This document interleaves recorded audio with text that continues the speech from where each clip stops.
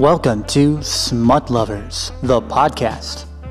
The one place designed to talk about all things smut. For years, the word has carried negativity, but it's time to take back and own it. In each episode, you will spend time with spicy romance author Nikki Rome as she interviews readers, authors, and kinksters about all things romance. Do you have a book you love, but you've been too afraid to talk about it? Leave all that worry at the door and join us as we dig into what we love and what we hate about smutty books. Hello and welcome back to another episode of Smut Lovers, the podcast. I am Nikki Rome, a spicy romance author, and I am here tonight with Shannon Elliot. Hey Shannon, welcome. Hello. As we usually do, let me tell you a little bit about her before we jump into all the fun stuff. So Shannon resides in Houston, Texas with her fur baby and writes romance whenever she's not at the dog park or curled up with a good book.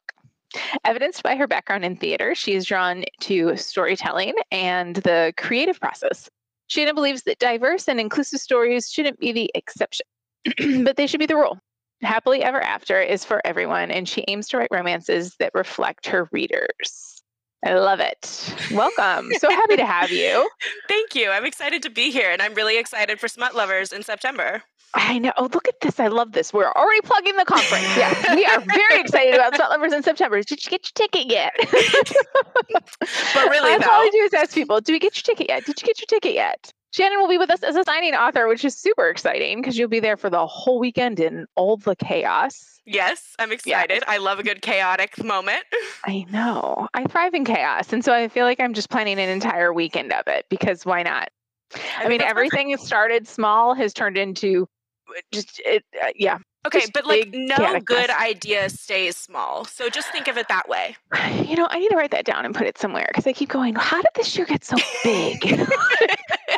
Like, what happened here?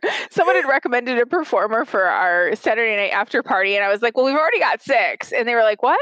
I was like, well, it was like a party. And then I'm like, I didn't want to just be a DJ in a dark room. And then I'm like, well, maybe we'll have a performer. And then I'm like, maybe we'll just throw a whole fucking variety show. Because why not? You know? Yeah. So, well, and then you have all your speakers. And I'm super excited because a lot of them are my like friends and mutuals on TikTok. So it's like, I'll get to see Lo and Ashley and all these people. And like Ruthie's going to be there. I'm like, star power.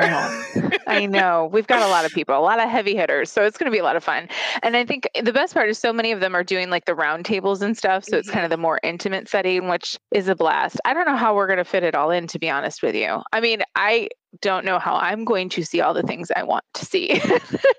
Are you recording sessions? We are. We're recording all the panels. So if anybody gets a virtual ticket, they will be able to pick it up and see it live, and then they'll get the copies. And then anyone with the reader VIP or the author weekend passes or our signing authors will get copies of it after. So that's all fun. But I can't record the round tables because it's just impossible. There's like 10 of them, and they're all over. They're going to be all over the property where we're staying at the hotel. And so I'm like, just pick your favorite person. And then, but the idea around the round tables was to get ideas for full panels and workshops for next year. And so we've already made the decision that we're adding a full extra day for 2024 to expand into some of these round tables that have already gained so much popularity that there's just been so many requests. I love it. I love all of it.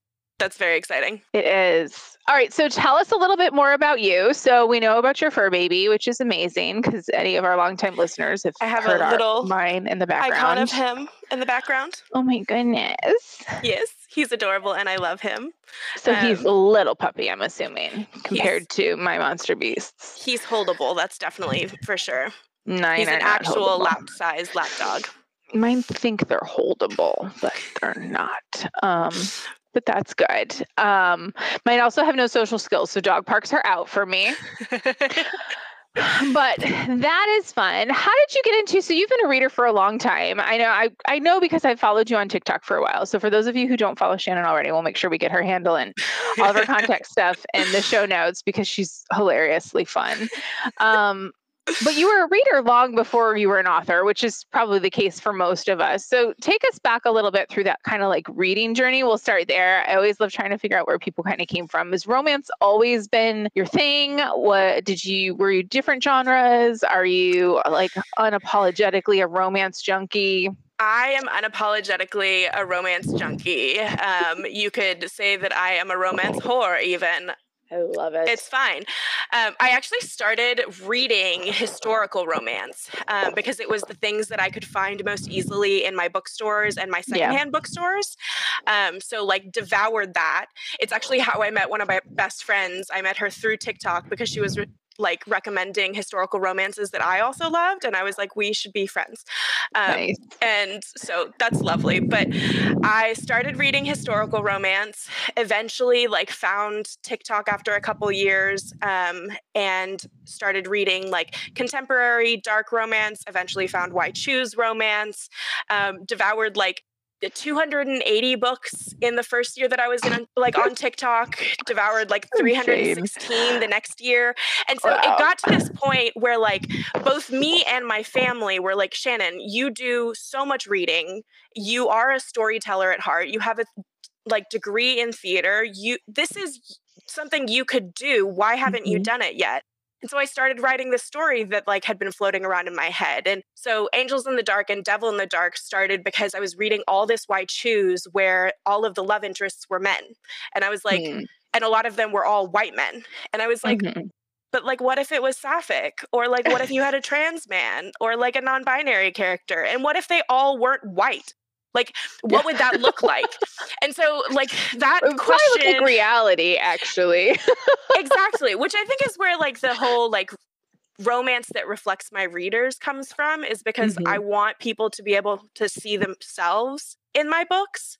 And so, like, this little tiny kernel turned into this whole idea. And I don't know, it's not super active now, but when I first started on TikTok, it devolved into creating a Discord where we have like 1,500 members. And I made a couple really good friends through the Discord, and they were the ones who started as alpha readers for me, and they still are. And so it's just been kind of this like domino, chaotic, like falling into writing romance. But it's been a really wonderful process. And now I'm working on 2 different projects and 2 different genre series or subgenres of romance, and we'll see how that goes. See where this whole thing takes us. People are like, so how'd you get started? I'm like, well, how long do you have? I know. Do you want the abridged version or like the abridged version will take 5 minutes. The long version might take an hour. I love that though. I do. Again, the storyteller in you just has a tendency to shine when the questions are asked. And so I think that's... So ironically enough, the episode that's going to air before you is Christian Pan, who is also an author, but also a performer. He lives in New York City. He's been in theater for years. And so I'm curious about, and I ask you the same question that I asked him, because he started writing during the pandemic because everything was shut down. He's like, couldn't do anything. And so he had taken a writing class, a workshop or something like that and got into it. But I'm curious, is your opinion of how much of that theatrical background and everything that you did in performing and studying all that over the years really comes into play during your writing process? And were you surprised about how much or how little it actually does? So, correction, but a tiny one. I wasn't a performer. I was a designer. So I did mostly costume design, but also I was trained in scenic lighting, makeup, like literally everything. And so I will say that like it has had a huge impact on me as a storyteller fundamentally, but also as a writer, because like I took script analysis classes, I took history of theater and composition classes and all my English classes, but also all my like character design classes and the classes for costume design where I was like, okay, break down this character to its most essential parts and who are they? And then build them back up from there to create a vision for what they look like. But when you're doing that, you also have to come up with, like, through the process with the actors, well, what are their mannerisms? What does their posture look like? What kind of clothes do they wear because of this? Like, do they need any assistance for like accessibility reasons? Do they need a cane, a watch, glasses? Like all these super tiny, minute details. I was trained to be like, this is something that naturally goes with this person. So when I started my writing process, I always start with a title and my characters. I never know what's going to happen, but I start with like 3 or 4 words that are like this fundamental thought that I have, and here's the cast of people, or at least the core cast of people that are going to tell this story. And so I start building each individual character and figuring out, well, where do they fit in? And we kind of devolve from there.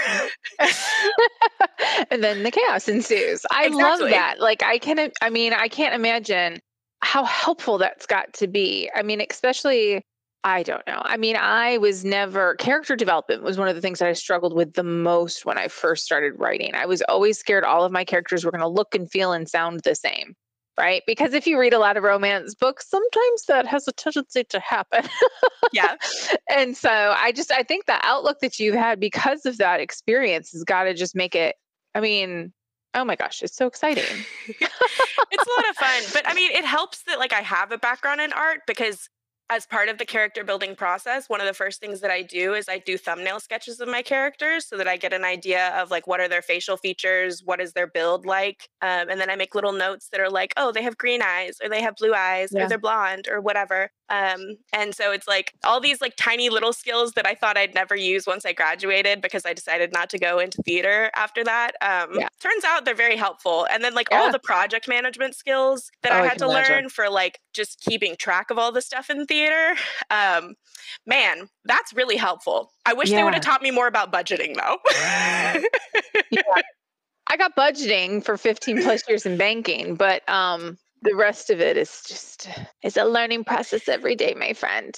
Yes, that's Let's for sure. talk a little bit about representation, because it was clear that you obviously could identify the fact that we had just a ton of white dudes in most of our books, right? And so what were did you have any concerns or struggles when you started developing your characters, worrying and wondering what they would look like, what it would read for a customer or for a reader who was going through and, getting the representation of everyone correct in the book? Because I think sometimes some of the stuff that I don't know, just as from the reader side, reading it is either over or under explaining a character's either physical description and things like that, where it almost feels like kind of a bland representation, if that makes sense. Kind of like tokenism almost. Yeah. Or an over explanation where you're like, okay, I get it. I know, right? Like, I'm not going to go into that much detail about somebody normally. Why are we going into that much detail about such and such character? So did you feel like you struggled with that a little bit in the beginning, or did you find some good representation in books previously that you were kind of able to use as inspiration for you as you were moving forward? I don't think it was that I found inspiration in other books. I think it was that I found frustration in other books. And so it was like I had a lot of examples of books that I loved. And I was like, but why didn't you take this one step further? Why didn't you like just change these small details to make it a little bit more different? And it's not that there's anything wrong with those books. Like I have them all on my shelves. Right. But, and I only buy signed copies. So like, they're there for a reason. But like, I will say that like what I was reading was missing something for me. And so when I was developing characters, that was the very first thing in my mind. And so for me, it was, I'm not seeing the queer representation that exists in my life. And then from there, it devolved into, well, I'm not also seeing the POC representation in my life. I'm not seeing the age difference in my, like, that is in my life. I have such a great community in my day-to-day existence, but I don't in my books. Right. And so when I started developing characters, I started with like real life examples of who people were. So one of my characters, Cy, is from Louisiana. He's a Black man. His family is Haitian Creole. And so like he also speaks Haitian Creole. And very conveniently enough, one of the people that I grew up with, his family is Haitian Creole and he speaks Haitian Creole. So it's like, I have friends who are trans. I have friends who are non-binary and asexual. I have friends who have kids or don't and like exist just on this wide spectrum. I have friends who've done like sex work. I've had friends who have done banking jobs and like me, I work in school. So it's like, it just was taking those real world experiences and those very real feeling people to me that I love dearly. And it's like, okay, but if I wanted to give them a voice in a story that I told, what would that voice look like? And you just kind of layer it until you feel like it's good. But I will say, in my first draft of Angels in the Dark, I completely forgot to describe 2 characters because I introduced them halfway through the book and I thought I was done with describing. And because I'm such a visual person, it's like, but this is already in my head. Why would I need to describe it to anyone? Yeah. And so I had a reader point out, question, what do they look like? And I was like, especially if you do such a great job describing everyone else and then you kind of miss somebody, right? Exactly. So I went back and I changed that. But one of the other things that I did is I have every work sensitivity read. And so like when I have questions about things, I reach out to my sensitivity reader and they kind of like clear certain subjects with me. But then also they gave me really great feedback on, hey, here's your blind spots of like both character development and just like fundamentals of your writing, what you're missing, what makes your work more inclusive and like drives me towards that goal of making it reflective of the readership that I hope to have. So lots of different pieces. I love that. Let's take a quick second and just define sensitivity reader and kind of explain that relationship between authors and these key people. Because for our listeners that aren't familiar with the term. And so many authors use sensitivity readers to basically they're relying on either their lived experience, their researched experience, and so forth to ensure that we have representation of regardless of what we've got in our book, if it's not similar to our own lived experiences. And so, Shannon, how did you find those people? I mean, is it because I imagine you can't use just one for everything you're writing? I mean, you've got a book where, and I'm going to flip over real quick just to share with our readers, because if you head to Shannon's website, it actually gives you a list in her books of all the different types of representation and such that you're going to see in there. I'll see if I can get that to load back up again, because it's not just like the one token character that you've got in your books, is it? No. For POC representation, you've got Creole, Black, Hispanic, Japanese, and Filipino all listed, right? It's not common that we see that much in one book. For LGBT representation, ace, bisexual, pansexual, non-binary, and trans. And I love that there's so much in there, right? But as an author, is it difficult to kind of balance all of that? Because I imagine you're going to need a handful of different readers to help with different stuff, right? Yes. So I know some authors are like, I don't want anyone to read this until like it's ready. I am a toss everything at the wall and see what sticks kind of author. So I have on my alpha team people of color who reflect like my characters that I'm working on, people of the LGBTQ community. So I have people of my intimate team that are like very kind of attached to the work that are involved in the creating process. But then after that creating process is done and I reach a certain level of editing, then I'll send it off to a sensitivity reader. And so to me, a sensitivity reader is an expert in certain areas or certain like topics, either by their own personal lived experience or through like extensive research that can take a look at a work, go through, identify what are the like problem areas in this, what are like suggestions that they have for how you can improve it, what are areas that like may be a little sticky, but also depending on like where you came from in that like certain area, maybe it's okay. And then also in my case, my sensitivity reader was like, and here's all the resources where you can continue your own learning. And I was like, oh my God, thank you. And so like between just people that I love being like, hey, this is how I would represent this. And like the professional aspect of it, I think you can figure it out. I will say like for my trans character, he, spoiler, gets shot. And there's a scene where he's in the hospital. He's not in the room, but there is a like moment where there's like medical gender discrimination and a character who is like a side character tries to use their dead name. And the entire group goes, absolutely the fuck not. You will not be doing that. And it was necessary to the plot. It's not like I was just dropping that in to be political. But I had my reader, Reese, read it. And I was like, am I fucking this up? Am I going to make someone mad? What's going on here? I wrote it. It felt right. Is it right?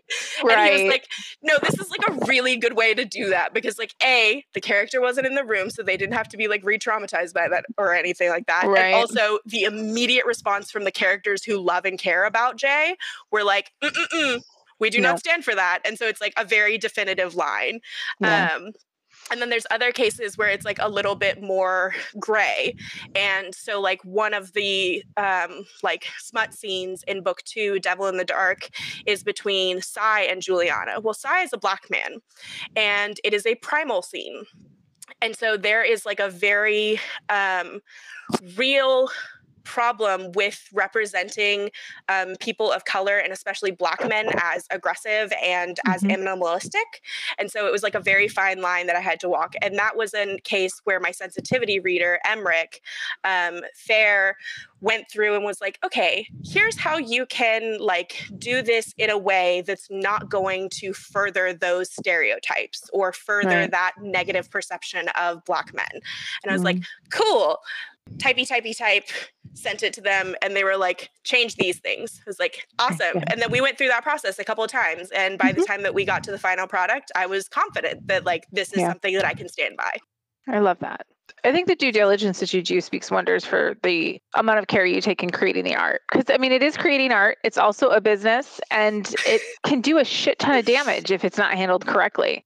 And I think we've all seen that, you know, I mean, for those of us who spend any time on social media in the world of books, it's like every other week we've got somebody fucking up yet again. And so I love it. I love the processes that you've been able to put in place while you're developing these amazing characters that, you know, they are going to touch somebody somewhere that is looking for something similar to themselves in a book that they've not seen before, or looking for something similar to a friend or a partner in a book that they've not seen before. And I just feel like that is so important, and give you props for that. That's awesome. Thanks.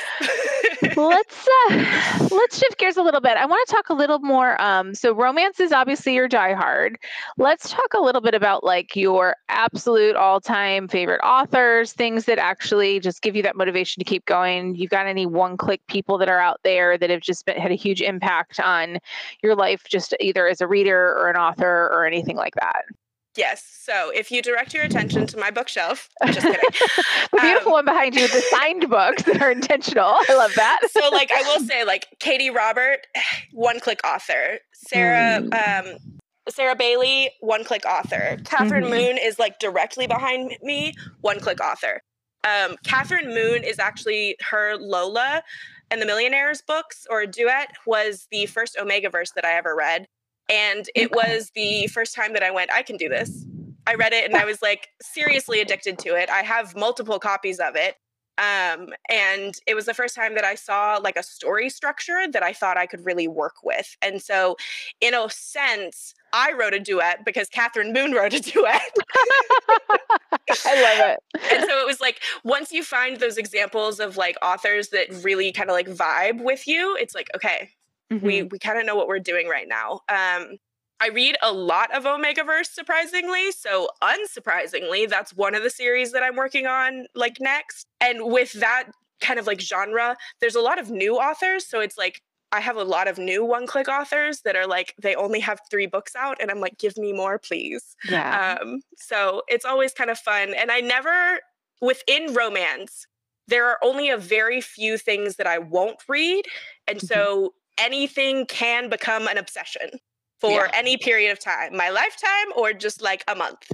So we'll see.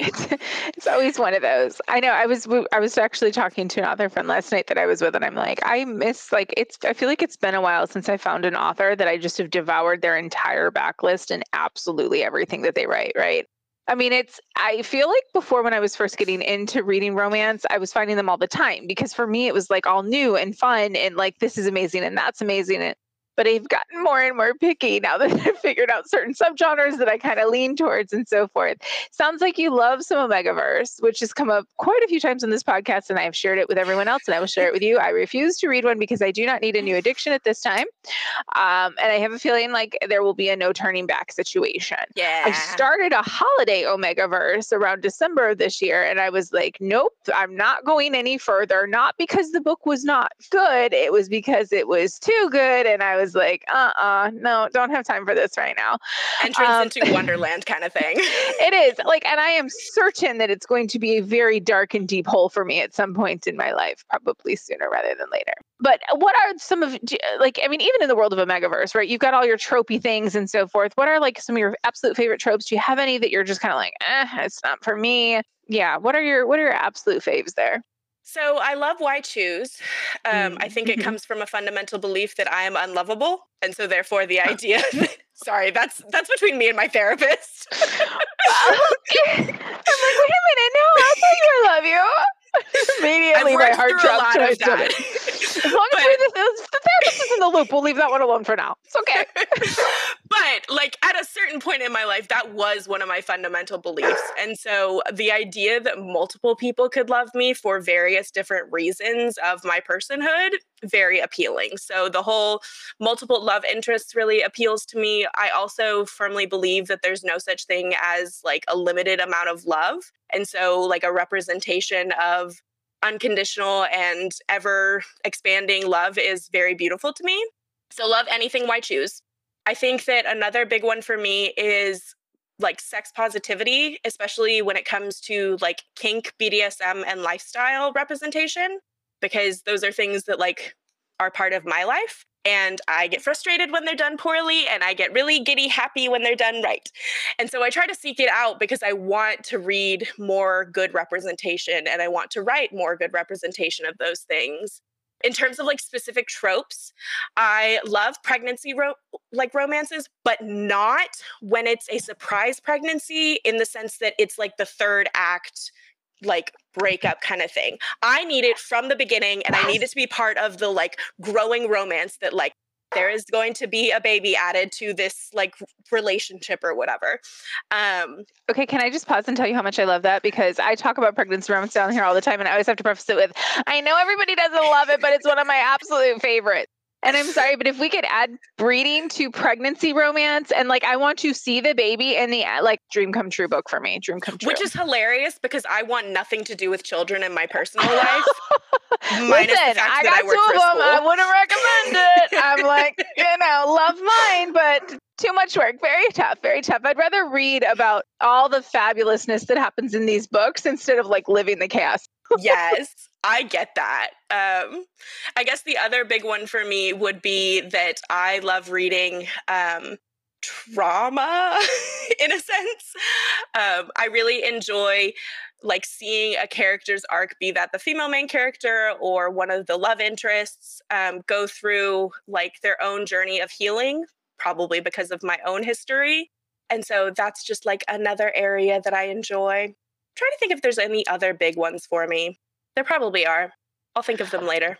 I know they have a tendency to come through. I've got to admit, I do love trauma too. When it's done right. Yes. Right. Like I like knowing about it. I like seeing what it's done to the character. And I like the way a relationship can help a person heal. Yes. I also like when it's addressed that you don't need a relationship to heal, but it's really nice when you have a strong, solid one that's going to help you move forward. And so again, I think it's one of those ones that's like super tricky, right? If it's not done right. And as you know, as a signing author of Smut Lovers, we're obviously super passionate about the kink and BDSM stuff to be done right. Our conference, our community, our podcast is because there was so many times that we've read it and it was not done right and can be super frustrating. And it doesn't have to be perfect every time, but we've got to be slightly realistic here in some aspects. A dear friend of mine always says, we've got to learn the rules before we can bend them. And I absolutely believe in that. We're not always going to have by the book perfect kinky sex, right? I mean, I have an author I saw recently who like posted on their page and was like, listen, this is not a manual. Everything I write is not consensual. Like I write dark romance. We have scenes that are set up purposely to show the consensual piece of it, but it's not always the case, right? Yeah. And I think that's okay in the world of books. It all depends on what you want and what you're looking for. But I think it's also extremely important to understand the differences between these types of things. And so, that's some of the fun part of creating. As long as you know it, you can mix it all up. There was something that you had said earlier, and I something about the smuttier version or smuttier scenes.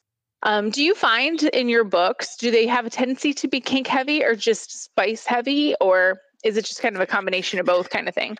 I think it's a combination of both, and it depends on like where it is in the arc of the book. So like I think that BDSM, kink, whatever is a spectrum. There is especially like the lighter end, which a lot of people probably engage in, but just don't know, like spanking. A lot of people probably do that. Would they consider themselves like kinksters or practitioners of BDSM? No, that they might be very against that. And so I think that mine kind of like span the spectrum where it's like, for example, in Angels, I have a scene between the female main character and one of her love interests where he goes down on her. But it's also a dominance scene where she's exploring for the first time what it means to be a dominant woman to a man who is giving her his submissiveness. So there's like what kind of seems vanilla stuff like that. And then there's the stuff where you're like, yes, we're breaking out the strap on or like the rope or whatever it is. And I think I like to explore both sides. So like one series that will come out eventually is going to be a series of 7 books that each focus on a different kink specifically. And so in those, like safe practices and all those types of things versus in like an Omegaverse, I'll probably include it. There's no way that I'm going to get around it with my personality. But like, it probably won't go that in depth.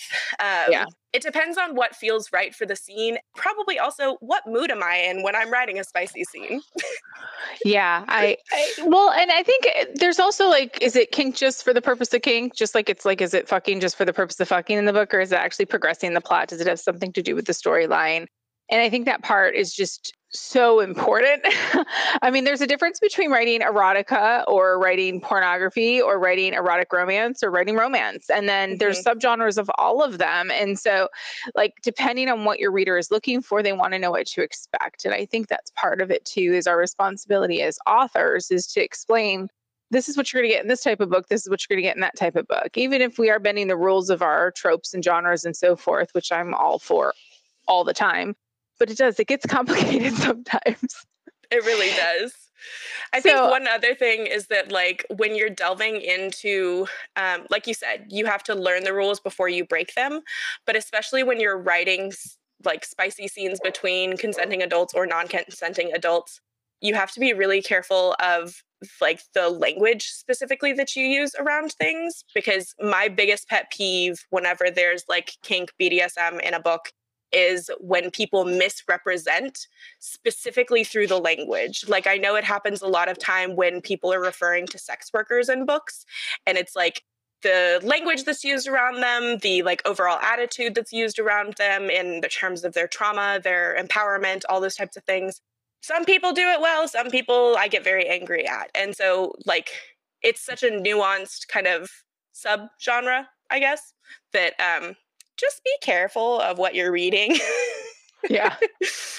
Ironically enough, that would be why we were running a sex worker roundtable at the conference. There we go. Because it is it is oftentimes misrepresented within our books. And it's just, again, another one of those things where let's figure out how it really works before we start bending those rules to suit our own needs.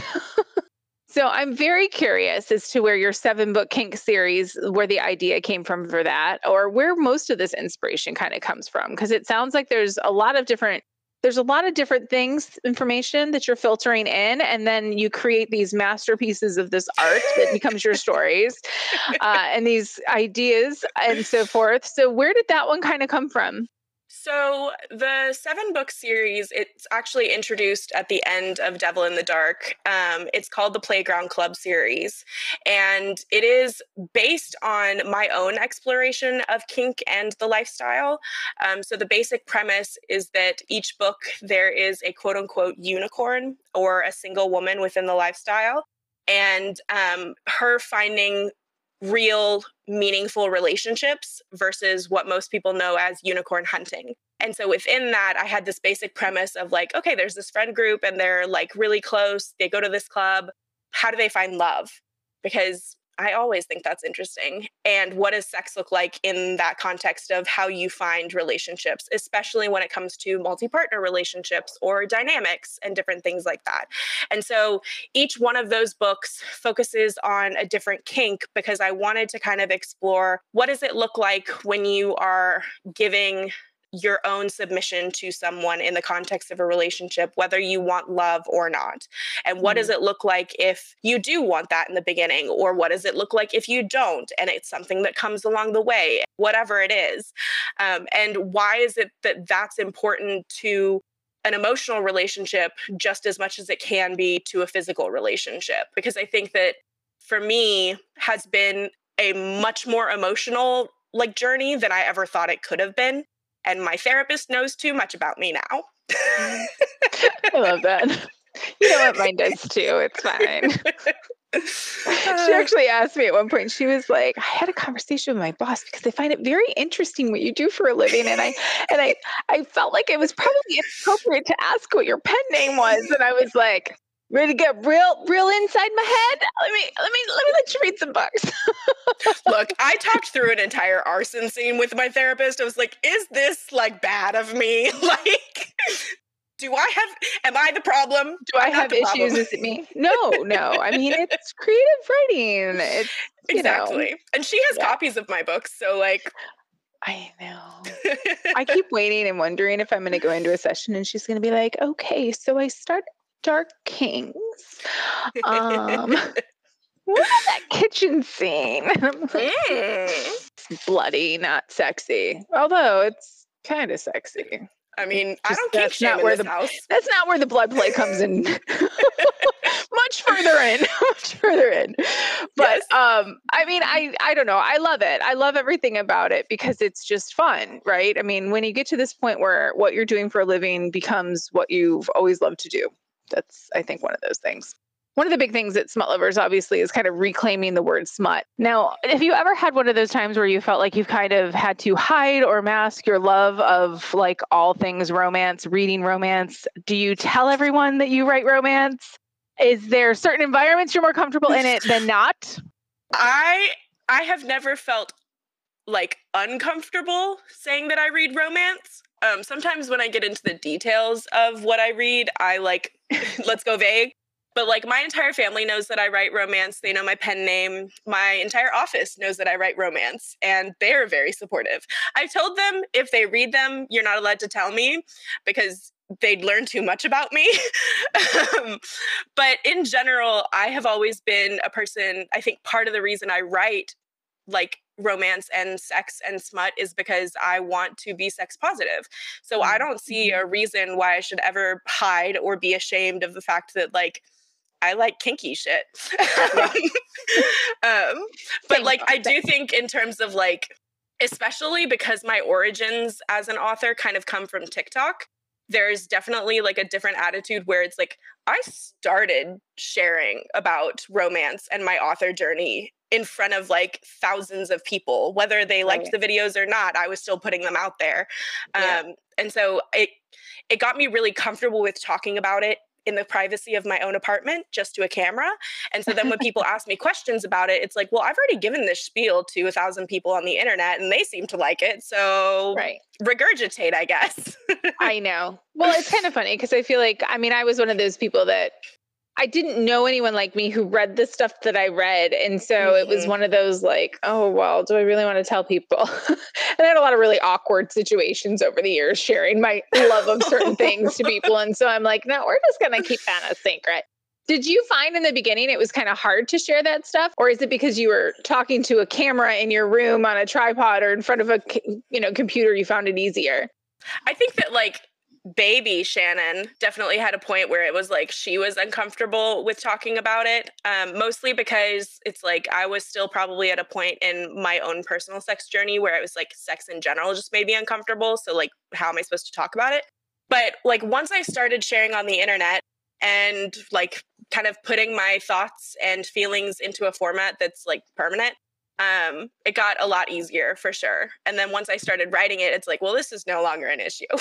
Yeah, we're good now. You jumped in with both feet. Yes. I think I kind of felt the same way. When my mom started reading my books and was like, yeah, there's a lot of sex, but it's needed for the plot. I was like, I don't care anymore. I'm going to tell the world what we're doing here. I told my parents, my mom's like specifically not allowed to read them because of the gore, not because of the sex. Yes. And I was at a birthday dinner for her. And a bunch of her friends from church were there. And one of the women turns to me and she's like, I read Den of Vipers. And I was like, ooh. Okay. And she's like, I heard you wrote a book. Can I read it? And I was like, you have permission to read it. You can read, I think she said Den of Vipers and also the Zodiac Academy series. Yeah. I was like, I promise that you will probably enjoy this. And now she texts me about it like all the time. And she's like, when is the next book coming out? I'm like, soon. It's coming soon. Patience. So it's like you find the people where you're like totally comfortable talking about it. And then you find the people where it's like, and we're going to establish boundaries. Like my coworkers, I have boundaries with them.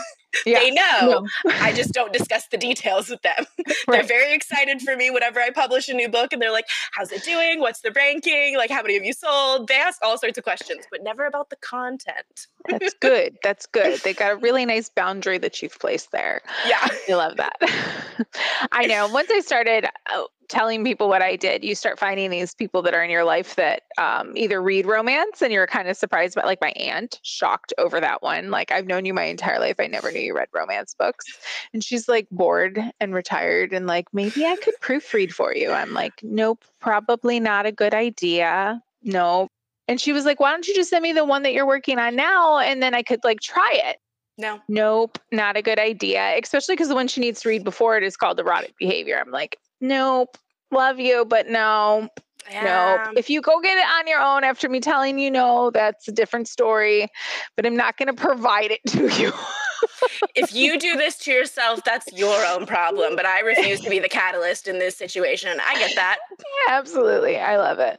All right. So tell us a little bit about what is coming in the future for you, because we know obviously you'll be at Smut Lovers. You've got another signing coming up this year. We know about your 7-book project. Anything else you want to share with us? Yeah, so the 7-book project, definitely still on the table for going to work on that, but I started working on an Omegaverse 3 weeks ago. And so that's new for me. And it devolved from 1 story to 3 now, so it's going to be a whole thing. But I'm very excited to be working on that, especially since I read so much of it. It's like, that sounds perfect. But then in June, at the end of the month, June 30th, me and Alexis Simoness, we put together an anthology called Queer and Cute. And it is an anthology of 35 authors who have all written stories that are meet cutes, but all of them are gay.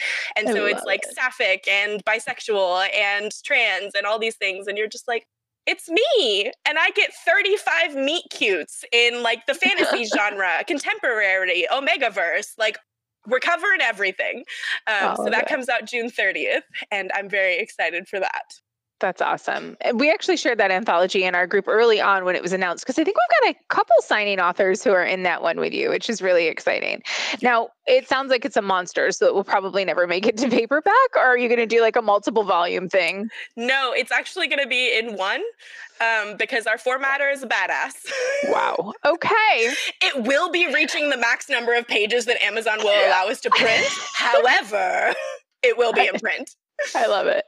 I have one like that I was in. It was a holiday one. It's sitting on my desk. I'm looking at it. It's the biggest size you can make, and it's still this thick. And I'm like, no, I need a copy. I need a copy before it goes out. I need a copy of a book that's that big. Yeah. Just for the sake that it happened, Absolutely. I conquered. Exactly. That's my thoughts. Congratulations. I think that is absolutely awesome. It sounds like you have a very, very busy year ahead of you. And we're very several years. I was going to say, we're almost done with it. So everything is just going to keep on rolling on. But, that's what it's all about. Yeah. Shannon, this is an absolute blast. Pardon all my dogs and chaos and the flashing lights. Did you see the lights flash a few times? For those of you who are watching a video, we have a massive storm here in Florida right now. I'm lucky we've had power as long as we have. But this was awesome regardless. For those of you who are patrons and listening, stay tuned. Head over to Patreon, because when our long form goes live, as will our bonus content. We're getting ready to record it now. All that spicy goodness fun. All right. We'll see you guys in the next one. Thanks again, Shannon. Bye. Thank you. Thanks for listening to this week's episode of Smut Lovers, the podcast.